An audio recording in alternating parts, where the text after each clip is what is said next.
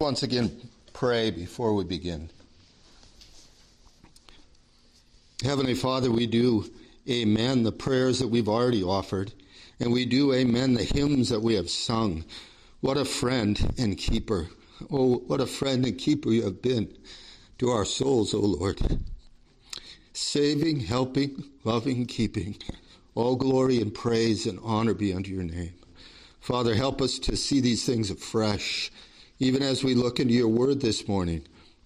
Help your people wherever they are to gather about these things and see them afresh. We pray for our brethren there in Sault Ste. Marie who are gathering for the last time as a congregation, a bittersweet end. We pray that you would be with them, that there would be great sweetness even in their sorrow, and that you would direct and guide them and be glorified in their midst. Keep us all this day, we ask. Restore health to any who are sick, and glorify your name. Help us now in Jesus' name. Amen. In the first verse of the first chapter of Mark's Gospel, we read these simple but significant words: the beginning of the gospel of Jesus Christ, the Son of God.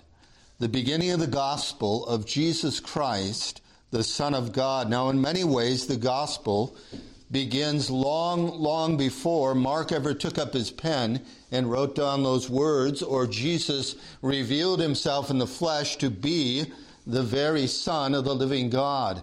Long before that, the gospel had been promised and foreshadowed. But in a very real sense, that is the beginning of the gospel, when Jesus says and reveals himself to be the very Son of God. After his life, his perfect life, he lives out and his teaching is given. We know the rest. Then come his sufferings, his sacrifice, and his very death, followed gladly, though, by the infallible proofs of his resurrection. Now, after that time, Jesus gathered his disciples and commissioned them to go into all the world and preach the gospel, the glad tidings, the good news about Jesus Christ, the Son of God. And then he ascended into heaven while the disciples waited in Jerusalem for the power to be endued upon them. The book of Acts records a number of those early gospel triumphs, God calling out a people to himself through the foolishness of preaching, a remnant according to the election of grace. We notice now, from a multitude of every tongue and tribe and people and nation, God is calling them in. But notice too that far from the majority coming to faith, it is only a small remnant who comes to faith. The multitude still remains in opposition, whether it be the indignation and jealousy of the Jews who oppose the gospel, who refuse to recognize Jesus as their Christ, their Messiah, or the opposition of the multitude of Gentiles when they see that their livelihood, their precious beliefs, their idolatry is threatened by what is being preached through the gospel. With one accord, they oppose the new teaching. They gather together and oppose it. Nevertheless, the gospel goes forth in triumphs. And I think we need to be mindful of that. Where we are today from where we were from Mark chapter 1, verse 1. That little group of people who hadn't heard the gospel when it was just beginning, and now it has spread all over the world, and God has gathered in so many. Today we're going to focus on how God sent the Apostle Paul to Corinth to call a people out of that place. And it should be no wonder that wherever this gospel has gone, there has been opposition. Jesus said the disciple is not above his master. But Paul does not come away from his experience defeated and a doubter. He still can assert what he says in Romans 1:16, that the gospel is the power of God unto salvation to everyone who believes, to the Jew first and also to the Greek. So Paul has not lost his faith in that truth, but when we find the Apostle Paul here at the beginning of chapter 18, we might notice that he is a bit haggard, a bit tired from his labors. And we'll begin to see that, I think, as we go through. As he comes to the city of Corinth, his faith in God's grace and God's purpose and design are answered and rewarded. Not in a great multitude coming to faith, but nevertheless in some. Some were coming from the Jews and from the Gentiles. God, as he writes to the Corinthians later, the grace of God was given them by Jesus Christ. Paul recognized it wasn't because of his great oratory. It wasn't because of his great persuasive skills that they had come to faith in Christ. They haven't taken up a new philosophy. It was the grace of God accompanying his word that had changed their hearts and minds and brought them to a living faith. And Paul recognizes that. And Paul comes and lets neither the wealth or the commerce or the opulence of Corinth, nor the politics, arrogance, and intrigues of Roman rule to be things that move him away from his purpose. It doesn't daunt him from his task. Oh, I'm sure that the Apostle Paul trembled in the face of it, but his faith in God was unshaken, as that will come through.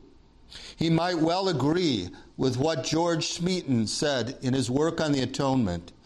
To convert one sinner from his way is an event of greater importance than the deliverance of a whole kingdom from a temporal evil. Do we believe that today? Hear that again. To convert one sinner from his way is an event of greater importance than the deliverance of a whole kingdom from a temporal evil. Let's put some feet to that. Seeing one sinner saved is greater than wiping out the world of this plague of COVID. Do we believe that? I'm sure the Apostle Paul would say, amen. Amen. Today, as preparation and considering, my purpose originally was to get into the first chapter of 1 Corinthians and just to get some background out of this chapter, but I found myself bogged down. There's too much here to rush through that quickly. So as preparation for consideration of Paul's first letter, first canonical letter, we might say, to the Corinthian church, we're going to look at these following headings. Corinth, glimpses of her history. Corinth, gleanings of her evangelization. Corinth, a gamut of this first epistle. And then the fourth point was a gaze at Paul's greeting, which we will not get to. First of all, a glimpse of her history. And I know history can be kind of boring for many people. For some of us, it's very interesting, intriguing, but it can be very boring. So hang with me. As early as the 600 BC, Corinth began to show commercial prowess. Two major factors aided her in her rise to prominence. First of all was her geography. If you have a map in the back of your Bible, go ahead and look at it. Don't look at your phone and try to find a map of Corinth. But Corinth was on the between the Ionic and Adriatic Sea, and there was just this little isthmus of land that separated what is called the Peloponnesus part of Greece from the rest of Greece, which those two connected sections were Achaia, and then beyond that was Macedonia, both of which made up Greece. Well, on that little isthmus, and it was only 4 miles wide in one point, they had created a channel. Well, I'm getting ahead of myself. Okay? So it was a good place for a port. And that's why Corinth rose in prominence. There were 3 suitable harbors there where ships could harbor. The rest of the rocky coast was very unsuitable for harboring ships. But right around that isthmus where Corinth was settled, there were 3 areas where they could harbor ships. And then over that little isthmus of land, they had dug a trench of sorts, a channel. They had at times desired to dig a channel all the way through and let the water course go all the way through so the ships could pass from the Ionian Sea into the Adriatic Sea to go between them, and commercial shipping could go both directions. Well, they weren't able to accomplish that in those days. They have subsequently. But what they did instead was they built a trench of sorts, and they would pull these small ships over. They would lay down logs, kind of like the Egyptians moved the rocks of the pyramids, and pulled them along the 4 miles into the other Gulf. They would go from the Saronic to the Corinthian Gulfs, and thus could connect traffic between those two seas. So it was a natural harbor and a natural port, and hence it grew in its prosperity. A second great influence in Corinth and its rise to prominence was the influence of the Phoenicians. The Phoenicians came and helped them taught them how to build ships. They were seafaring folks, taught them how to build ships and even to build warships. So they arose to prominence and power in this way. When Alexander the Great rose to power, he revived what was called the Corinthian League, which his father had started but had kind of fallen off, and united the city-states of Greece, with the exception of Sparta. Sparta just stuck to themselves and wouldn't go along with the rest. So they bonded together in this league, which broke up, however, after Alexander's conquest and death in 323 BC. After that, the Achaean League was formed in 280 BC, primarily, again, of the city-states banding together for mutual protection, mutual commerce, and the like, and they tried to ally themselves with Rome. Rome was the power. They realized that, and they tried to enter into alliance, which kind of had a rocky beginning and start. Be careful who you ally yourself with, because by 146 BC, things went horribly awry. Roman general Lucius Mummius attacked the League at what is called the Battle of Corinth. He mustered some 27,000 troops, soldiers, against about 14,000 defenders. The Romans suffered minor casualties, but killed or scattered all of the defenders. The Romans then waited for 3 days. It was too easy a battle, and they thought maybe they were going to be ambushed, maybe they were going to regroup and regather and attack them. But after nothing happened for 3 days, they went into the city, and they killed all the men of the city, and they enslaved all the women who were left. Then they looted the city, carrying away some of the most valuable art objects in all the known world.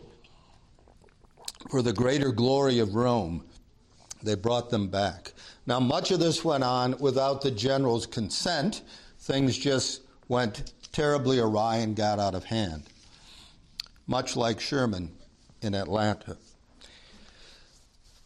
So Corinth then remained kind of a fledgling, unimportant, ruined city for about 100 years, until Julius Caesar came, 46 BC, and rebuilt it and made it a Roman colony. Now, the way that they would do this, they would take citizens of Rome and they would invest them with authority, and they'd resettle them in the city and said, okay, you're in charge. This is now a Roman colony. It became the capital of Achaia. It rose quickly back to prominence. And Cicero would say before his death in 43 BC that Corinth had become the light of all Greece. Now, before we pass from the history of Corinth, I want to note 2 prophecies from the book of Daniel. Turn back with me to Daniel chapter 2.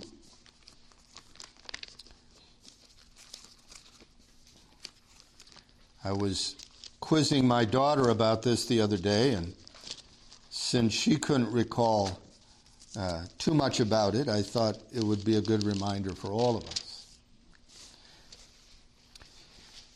In Daniel chapter 2, you remember Nebuchadnezzar has the vision of the idol, the head of gold, the arms of silver, a torso of brass, and the feet of iron, and then going out into the toes mingled with clay. Well, read with me at verse 40 of Daniel chapter 2. And the fourth kingdom shall be as strong as iron, inasmuch as iron breaks in pieces and shatters everything. And like iron that crushes, that kingdom will break in pieces and crush all the others. Whereas you saw the feet and toes, partly of potter's clay and partly of iron, the kingdom shall be divided. Yet the strength of the iron shall be in it, just as you saw the iron mixed with ceramic clay. And as the toes of the feet were partly of iron and partly of clay, so the kingdom shall be partly strong and partly fragile. And as you saw iron mixed with ceramic clay, they will mingle with the seed of men, but they will not adhere to one another, just as iron does not mix with clay. Now, this is a description of the rise of Rome. And I can't explain to you what all the 10 toes mean and the mixture, but this much we know and see in her history, that Rome at the height of her power went and crushed other kingdoms. The same year, 146, they took and crushed Carthage, likewise, killing most of the men of that place. So she stomped out her opponents, if you will. But what follows in verse 44 is this: and in the days of these kings, the God of heaven will set up a kingdom which shall never be destroyed. And the kingdom shall not be left to other people. It shall break in pieces and consume all these kingdoms, and it shall stand forever. Blessed be God who raises up the kingdom of God that triumphs over all. And then turn with me to Daniel chapter 7. Daniel chapter 7, Daniel has a vision, the vision of the 4 beasts, as it is often described, the lion, the bear, the leopard, and then in verse 7, this 4th beast. And after this I saw in the night visions, and behold, a 4th beast, dreadful and terrible, exceedingly strong. It had huge iron teeth. It was devouring, breaking in pieces, and trampling the residue with its feet. It was different from all the beasts that were before it, and it had 10 horns. And then he goes on to describe it further.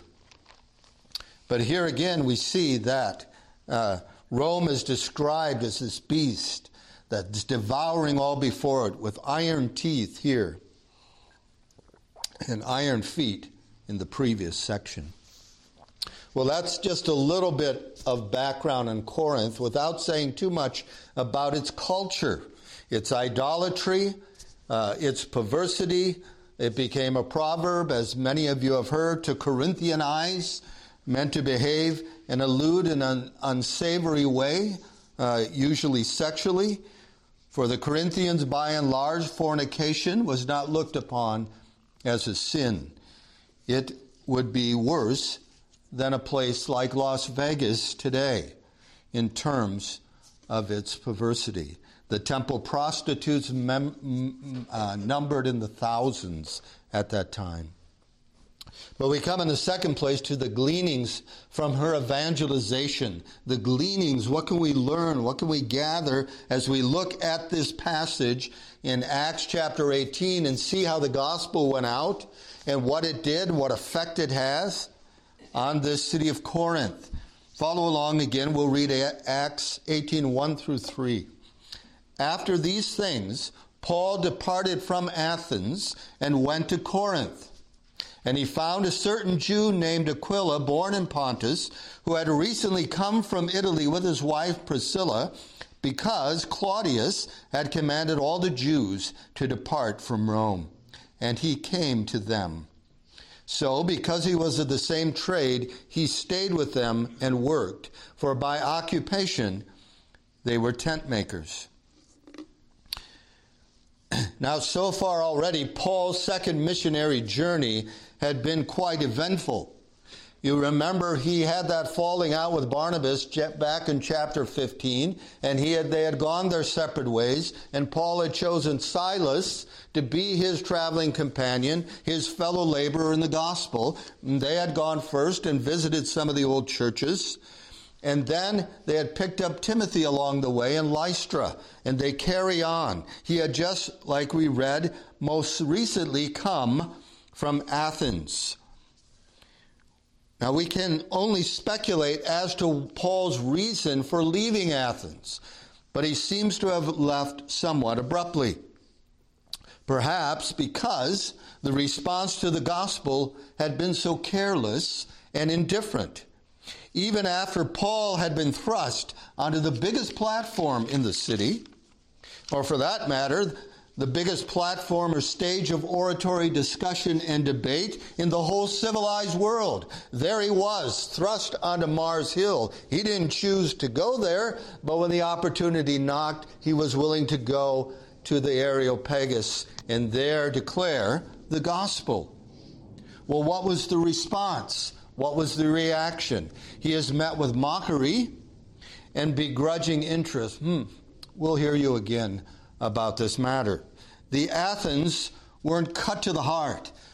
They weren't convicted over their sins. There was not a great response to the gospel.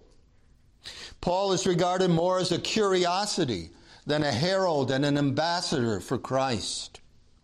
Now, this wasn't so much a blow to Paul's pride, but a grief to his heart and an indication that a door for the gospel was really not open in that place. There wasn't a lot of interest. God wasn't opening a door as he had done in so many other places in Paul's missionary labors. And so I think Paul takes a cue and says, time to move on.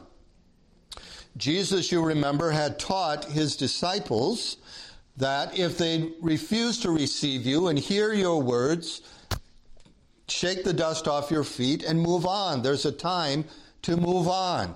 And Paul wasn't to take it personally. Jesus, remember, when he was instructing the 70 and instructing the 12 to go out and preach the gospel, gave them some very practical instructions, one of which was this. Jesus said, "He that hears you hears me, and he that despises you despises me."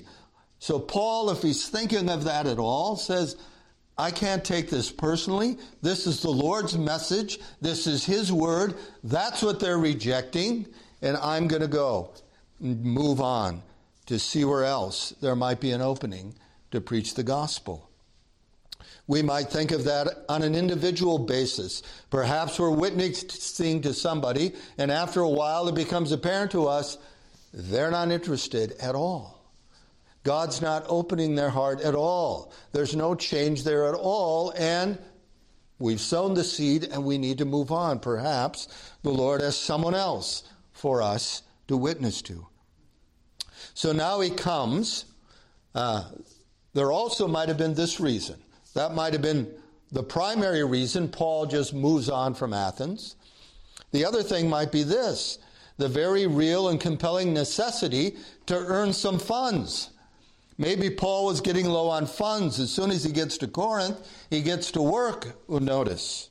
He needed to provide for the work so that it could be carried on, and he had run out of money. It's good for us to bear that in mind, the practical needs of supporting the ministry and supporting missionaries who are out there on the field. Sometimes they just need the funds. They're running low and can't carry on the way that we think they ought to. Sometimes we can sit back and say, well, why aren't those missionaries doing more? Why aren't they doing this yet and this yet? Not realizing how long it often takes to get things started in new places. Now, in coming to Corinth, and we do have to marvel at the providence of God in these things. Coming to Corinth. Corinth at this time was estimated to be a city of some 600,000 people. And we read this. Paul, he finds a Jew named Aquila. He finds a Jew named Aquila. In a city of 600,000 people. Now, there were doubtless Jewish settlements, ghettos, if you will, where the Jews had settled. Now think about this for a moment. Let's reflect back and think of the history. How did the Jews get in all these places anyway? We just read that Aquila and Priscilla had come from Rome, that Aquila was born in Pontus. Pontus was a region on the south side of the Black Sea. How did these Jews get into all these places? Well, it was part of the dispersion, the diaspora. After they had gone into captivity under the Assyrians, the northern 10 tribes, they never really settle back. And they're dispersed all over the place. And then those who returned after the Babylonian captivity were a very small remnant of the whole of the Jews that had been dispersed abroad. So amazingly, they're in all these places. And we'll say more about that in a minute. A word about Aquila and Priscilla.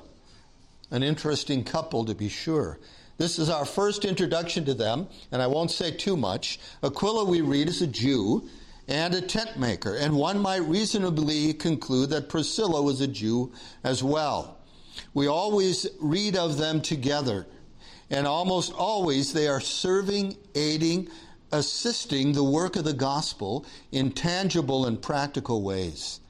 They had come recently from Italy, presumably for in and about Rome, since the reason that's given for their departure was the edict of Claudius commanding all the Jews to depart from Rome. Now, the historian Suetonius records this event about Claudius. Claudius had banished the Jews, quote unquote, from Rome, who were continually making disturbances at the instigation of Chrestus. Now, the name Chrestus might be a little curious to us. What do you mean at the name Chrestus? Well, according to Tertullian, the Romans often made the mistake of substituting Chrestus for Christus, for the Christ. That was the reason for the disturbance. So whatever was going on in Rome, these Jews were having a big dispute and fight about Christ. And that's not unusual for us, for we see that throughout the book of Acts. When they hear about the gospel, the Jews get jealous, they attack the Christian Jews, and they have this falling out. Well, apparently, this was happening in Rome. Now think about that. Paul had not even been to Rome. It is doubtful that any of the apostles had been to Rome. So this begs a further question or two. It has been now some 20 years since Pentecost. Had the gospel made such progress in the city of Rome? Fair question. My answer to that is quite possibly, yea, probably, that the gospel had made considerable impact in Rome. We read that there were strangers from Rome in Pentecost, in Jerusalem, on the day of Pentecost, who heard in their own languages in which they were born what?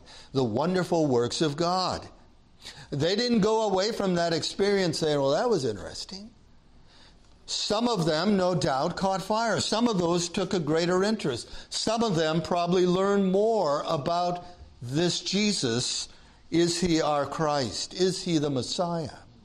And many of them must have embraced it because by the time that Paul writes his first letter to the Romans, he says that their faith is spoken of throughout the world.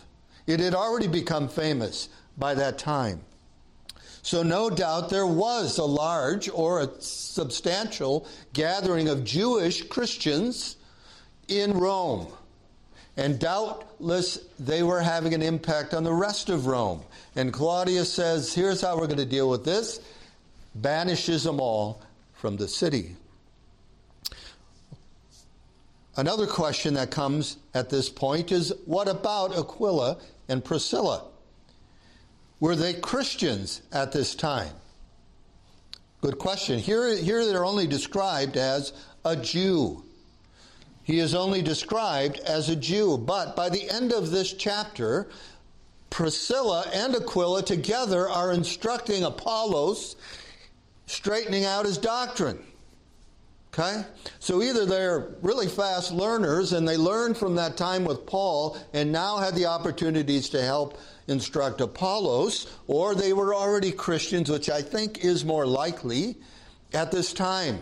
They're already Christians, perhaps with an imperfect understanding themselves. Perhaps it was new to them. We read in the next chapter about how Paul, passing through the coast on his way to Ephesus, met some believers who only knew the baptism of John, who only had some sense of the Lamb of God that John the Baptist had pointed them to, and didn't have a full understanding of who Jesus was. So it's very possible that Aquila and Priscilla had some grasp of the gospel, but maybe not fully. In either case, Paul is pleased to dwell with them, and there seems to be a very harmonious relationship, and that relationship carries on the rest of Paul's days. Now look with me at chapter 4. What does Paul do there? There he's making tents. Maybe he needed to earn some money. He could write later that he provided for his own necessities and those that were with him, so that no one else would be charged with the work of the gospel that he came there to carry on. He wasn't going to let the Corinthians say that, oh, well, we paid your whole way while you were here, Paul. Paul pays his own way, as it were.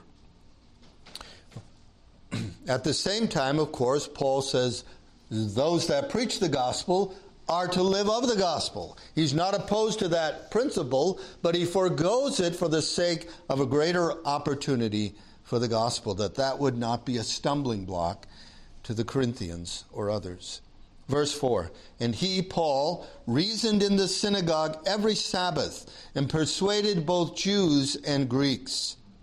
When Silas and Timothy had come from Macedonia, Paul was compelled by the Spirit and testified to the Jews that Jesus is the Christ.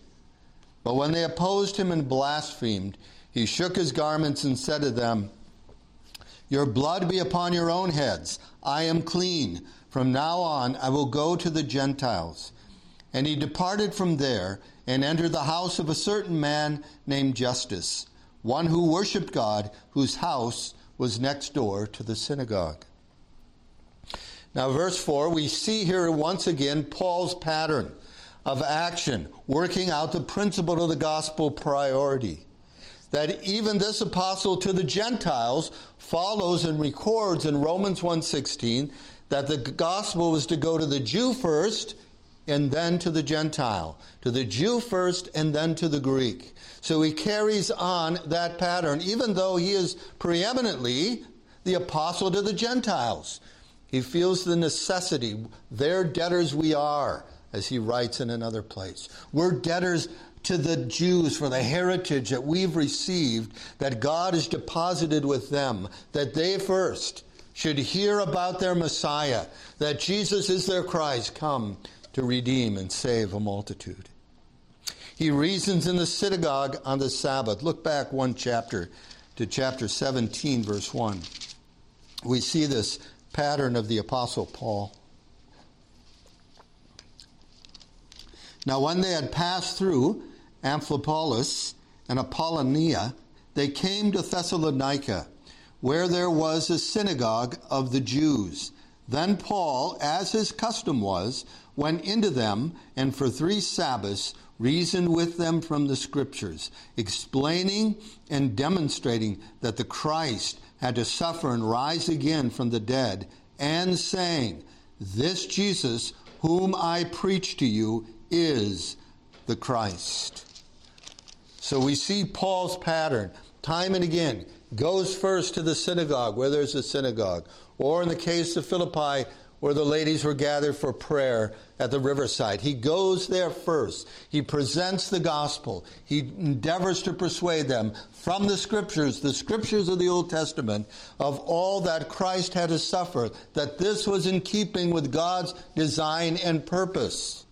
Now it would be contrary to the general prevailing view of the Jewish mind. They wanted a triumphant Messiah, crushing the Romans. And a suffering Messiah, a suffering Savior. So it wasn't easily or readily received. Now we get to verse 5 back in chapter 18. And I believe we see something slightly different here in this chapter from what we saw Paul doing in chapter 17. And it's important.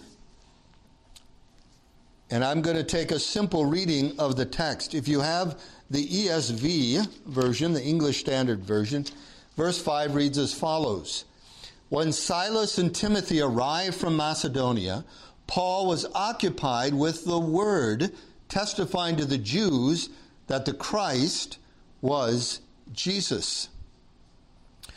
Now, if you have a New King James, which I am reading here, it's a little different. It says, when Silas and Timothy had come from Macedonia, Paul was compelled by the Spirit and testified to the Jews that Jesus is the Christ. Now, the word here translated in the ESV, occupied, translated in the New King James as compelled, and I believe the Old King James has pressed. He was pressed in the Spirit. It has the idea of being constrained or pressed into something. The idea of occupied, I don't think, is a good translation. It is used, for example, when Paul writes elsewhere that the love of Christ constrains us. Okay, it presses on us, it pushes us in a certain direction. Or we read the same word used when it says the crowds stopped their ears. They occupied their ears? Well, they occupied them with their hands, perhaps. But the idea there is that they're pressing their ears. They're pressing against them. We read in Luke 4:38 that Simon's wife's mother was taken with a great fever. Or your translation might have, she was sick with a great fever. Well, it's the same word there. It has the idea that it restrained her, it seized her, it pressed her, this fever that she had. I don't think occupy is the best translation. When Jesus said, I have a baptism to be baptized with, and how I am straitened, constrained, until it be accomplished, there again is the same word.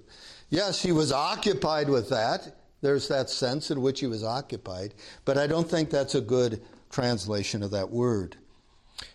The New King James says he was compelled by the Spirit. The Old King James pressed in the Spirit.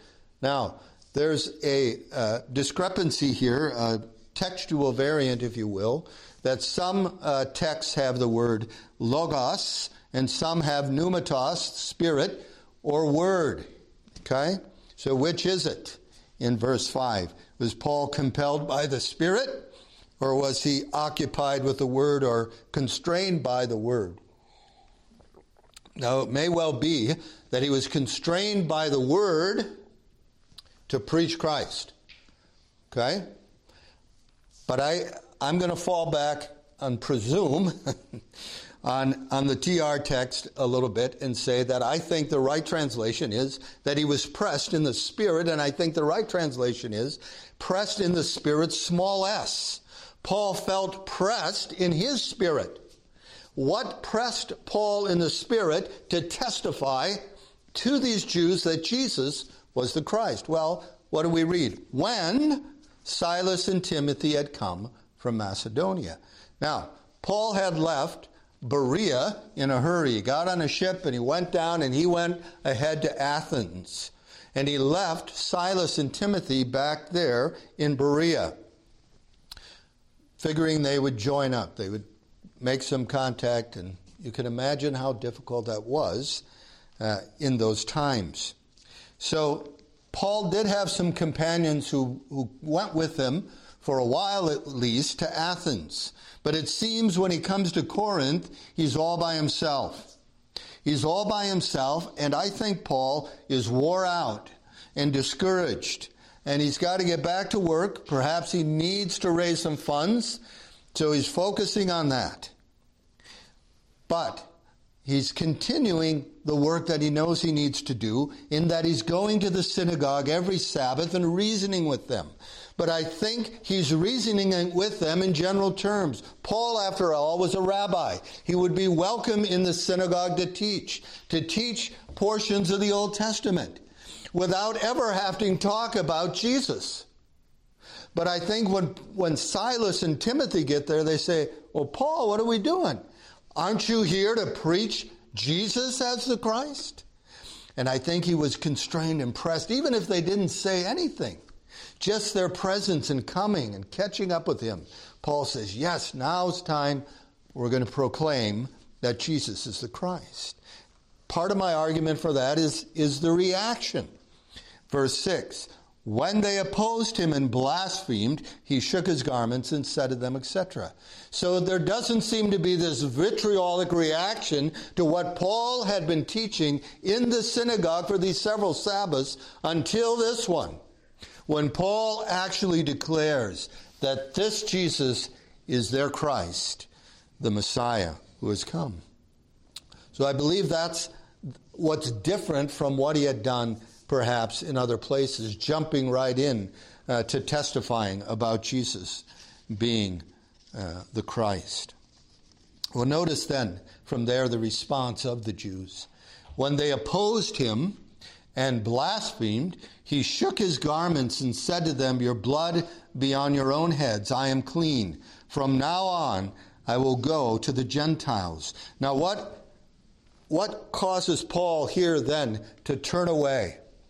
I think it's probably more than anything, he's used to opposition.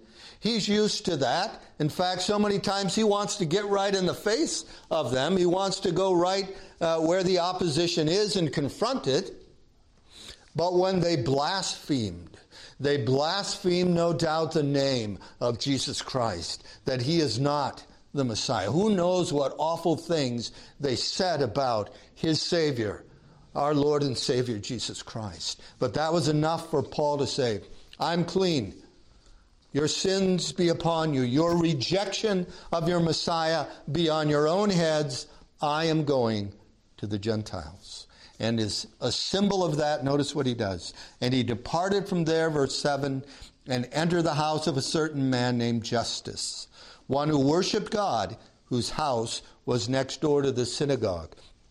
This was probably a Roman convert, judging by his name.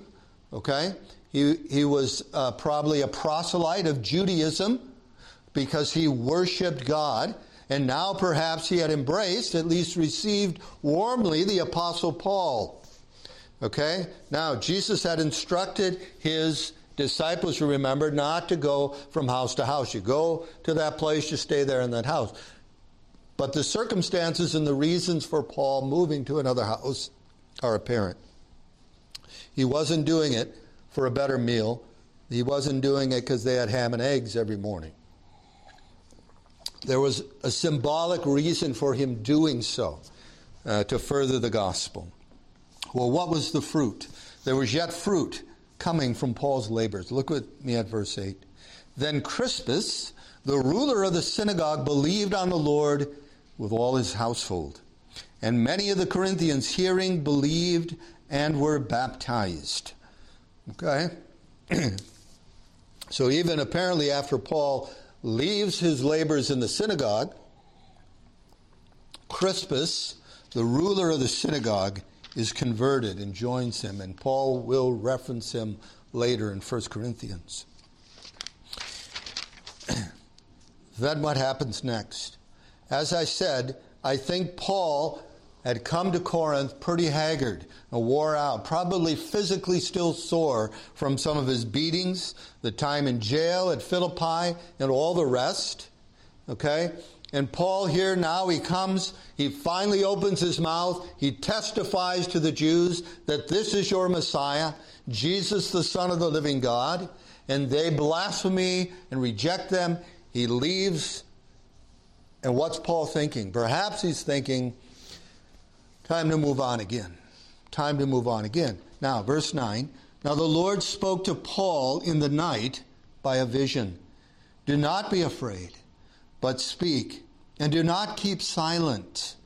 So there was an indication there that Paul had a reticence.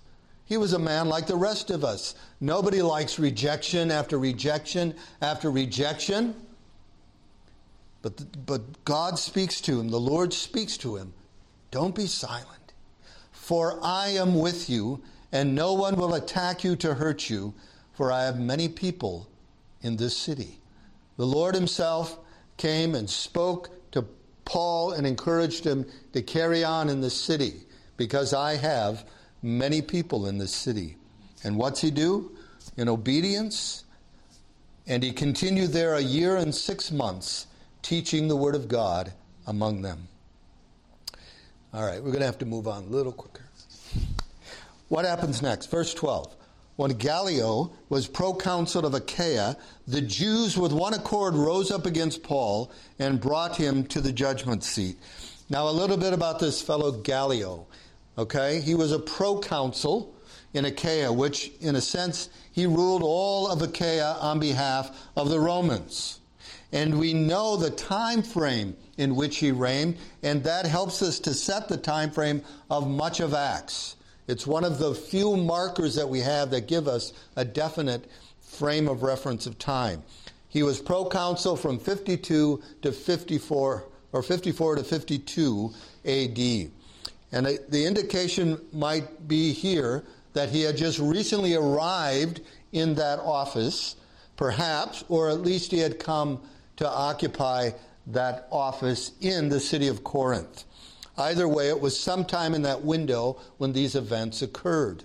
What else we know about Gallio is that he is most notably and famous for being brother of the famous Roman philosopher Seneca.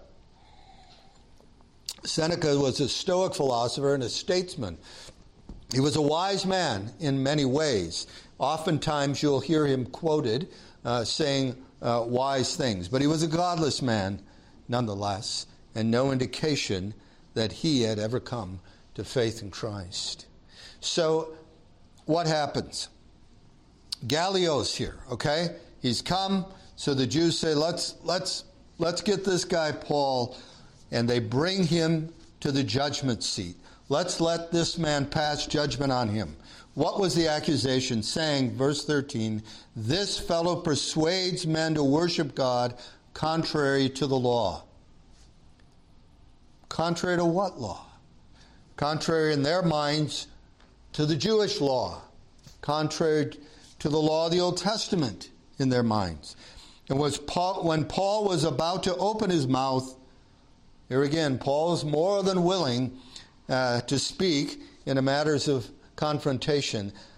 Gallio said to the Jews, if it were a matter of wrongdoing or wicked crimes, O Jews, there would be reason why I should bear with you. But if it is a question of words and names and your own law, look to it yourself, for I will not be a judge of such matters. Now, we might see here something of the principle of the separation of church and state, right? But there's some wisdom in leaving that matter to themselves. Of course, it could lead to all kinds of other trouble. And then when that trouble gets out of hand, all you can do is what Claudius did and kick them all out of the city because they become such troublemakers. But Gallio drove them from the judgment seat.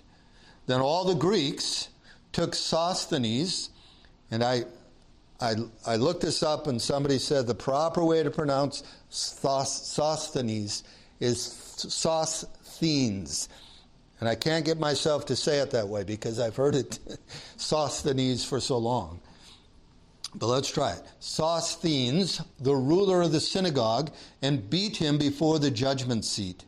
But Gallio took no notice of these things. It's not that he didn't know they were going on. He just says, I'm not even going to pay attention to what these Jews are up to. Now, a couple questions might come to mind. I thought Crispus was the ruler of the synagogue. Well, they would at times have multiple rulers of the synagogue. It may be that Crispus, coming to faith, left the synagogue, and Sosthenes had come into the room or place of the ruler. But this much we know also. When we get to 1 Corinthians chapter 1, Paul notes Sosthenes as a brother, and he is co-writing that first letter to the Corinthians with the Apostle Paul. So Sosthenes comes to faith as well. When and at what point, we can't be sure. It could well be that he had already embraced it, and that's why he was being beaten before the judgment seat. So Paul still, verse 18, still remained a good while. Okay, already 18 months, and now a good while more, it would seem. Then he took leave of the brethren and sailed for Syria, and Priscilla and Aquila were with him. He had his hair cut off at Cenchreae. That's what I'm told is the proper pronunciation. Cenchreae. For he had taken a vow. Now, Cenchreae was actually one of those little harbors that I talked about that was kind of part of the metropolis of Corinth. It was part of the whole metropolis, but it was down here further. Okay? We read later that Phoebe was a servant of the church in Cenchreae. Okay? So, at some point, there's a church established at Cenchreae as well as in Corinth. Now, question naturally arises, what do you mean he had a vow? What do you mean that he had a vow? And now he's going to be shaven. Okay? He had his hair cut off. Well, if you remember your Old Testament, the Nazirite vow involved not cutting your hair. Okay? And Paul probably at some point took the Nazirite vow. Now, unlike Samson, who was under the Nazirite vow for his whole life, there's no indication, and the Jews often practice, you could take that vow for a certain period of time. You could take it for a year or two. I'm going to take the Nazirite vow for a year or two. And Paul, even after he becomes a Christian, because he had vowed to God to carry that out, carries it on till the end, and then when the time is up, he gets his hair cut. Okay? Probably relieved of that because maybe it was difficult to preach with all that hair, and it would be difficult to write later to the Corinthians that does not nature itself teach you for a man to have long hair. It is a shame to him, so how can he teach that to the Corinthians when he's going around with hair down past his back or however long it was? Okay? So Paul, no doubt, had taken this vow, and among the other things, drank no fruit of the vine during that season. So Paul now comes to Cenchreae, and from there, verse 19, he came to Ephesus and left them there. Who? Aquila and Priscilla are left there in Ephesus. Okay, so we see some of the effects and the fruit of the evangelization of the city of Corinth and just a couple lessons to take away. What can we learn and profit from what we've seen so far? First and foremost, let us not lose faith in the power of God to save sinners through the gospel. Let us not lose faith. Even though the numbers might be very few, even though the majority might oppose and reject, God is pleased to save a people, a remnant. Let us not lose faith. Let us be as bold as the Apostle Paul, even when he was beaten and discouraged, to say it is the power of God unto salvation. Second, let us take stock of the good providence of God towards us. That brings us back to the idea that Paul comes to Corinth and he finds Aquila. How often in our lives has God directed us providentially in so many good ways? At the time where we think, wow, what a great blessing, this is amazing, and then we forget a year or so later how God in his goodness and his good providence has led us along in so many ways. Let us trust God, okay? Let us rest in his keeping power for us. Thirdly, let us evaluate how we might be of service to the ministry of the gospel. How we might be of service to the ministry of the gospel. With Aquila and Priscilla before our eyes as examples.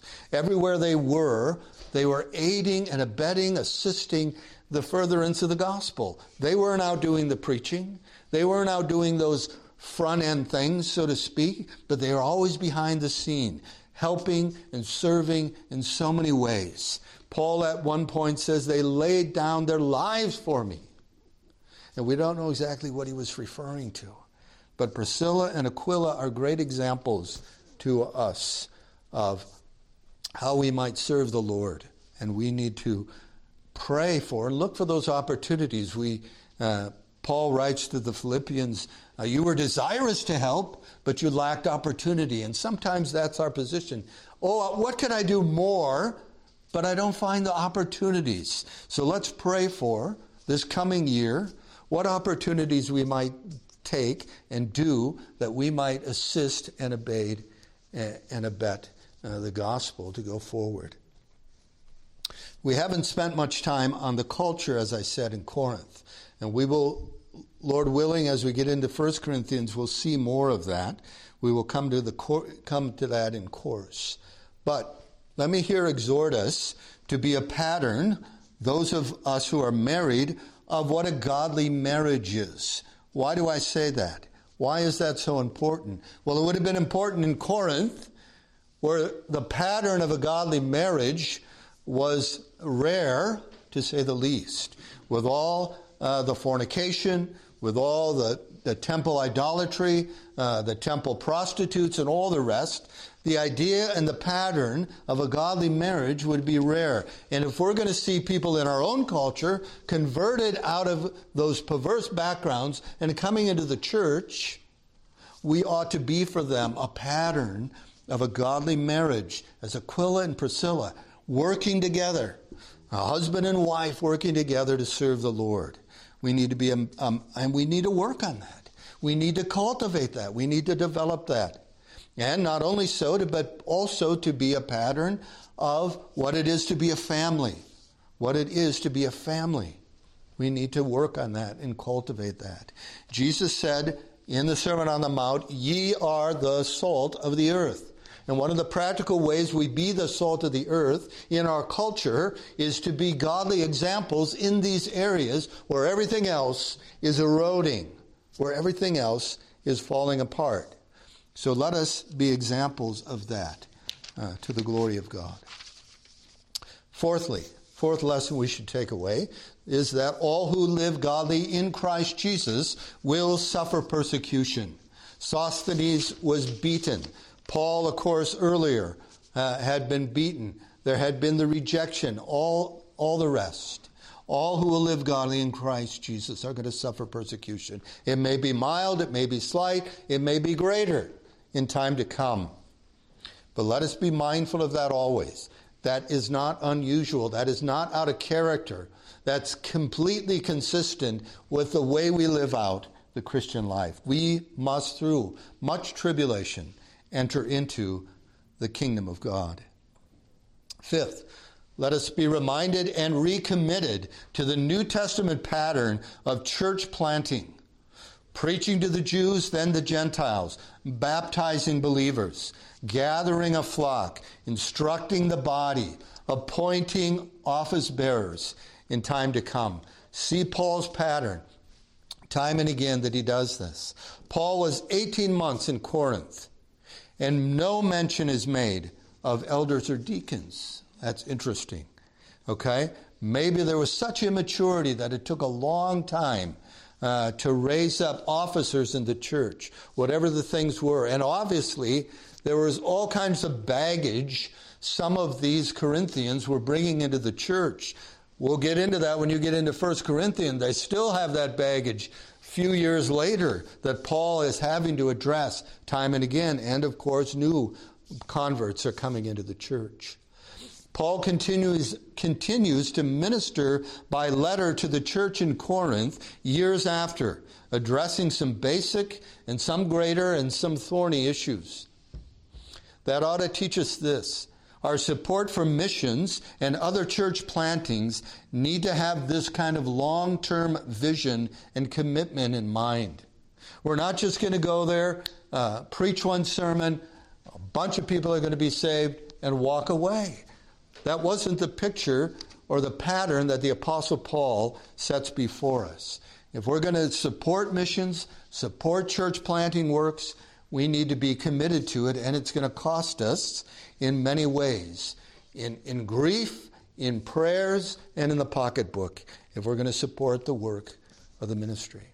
Sixthly, know that those who serve in the ministry are very much men of like passions with us, who need frequent, sustained encouragement and godly pressure. Okay?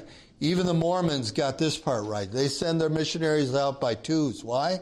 Well, because they read it in the gospel, yes, but they see that if one guy goes there, and you've maybe had this experience, you can be talking to one of these two missionaries at your door, and one's kind of, he might be listening to you.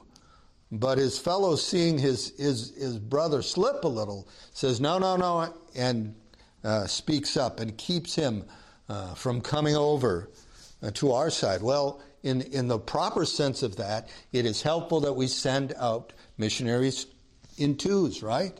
At least in twos. So for the Apostle Paul, we saw that even the Apostle Paul needed the encouragement of Silas and Timothy coming alongside him to press him and to encourage him and to force him to do those things that he knew was right and not to get off course. With that, we'll say amen. Let's pray, brother.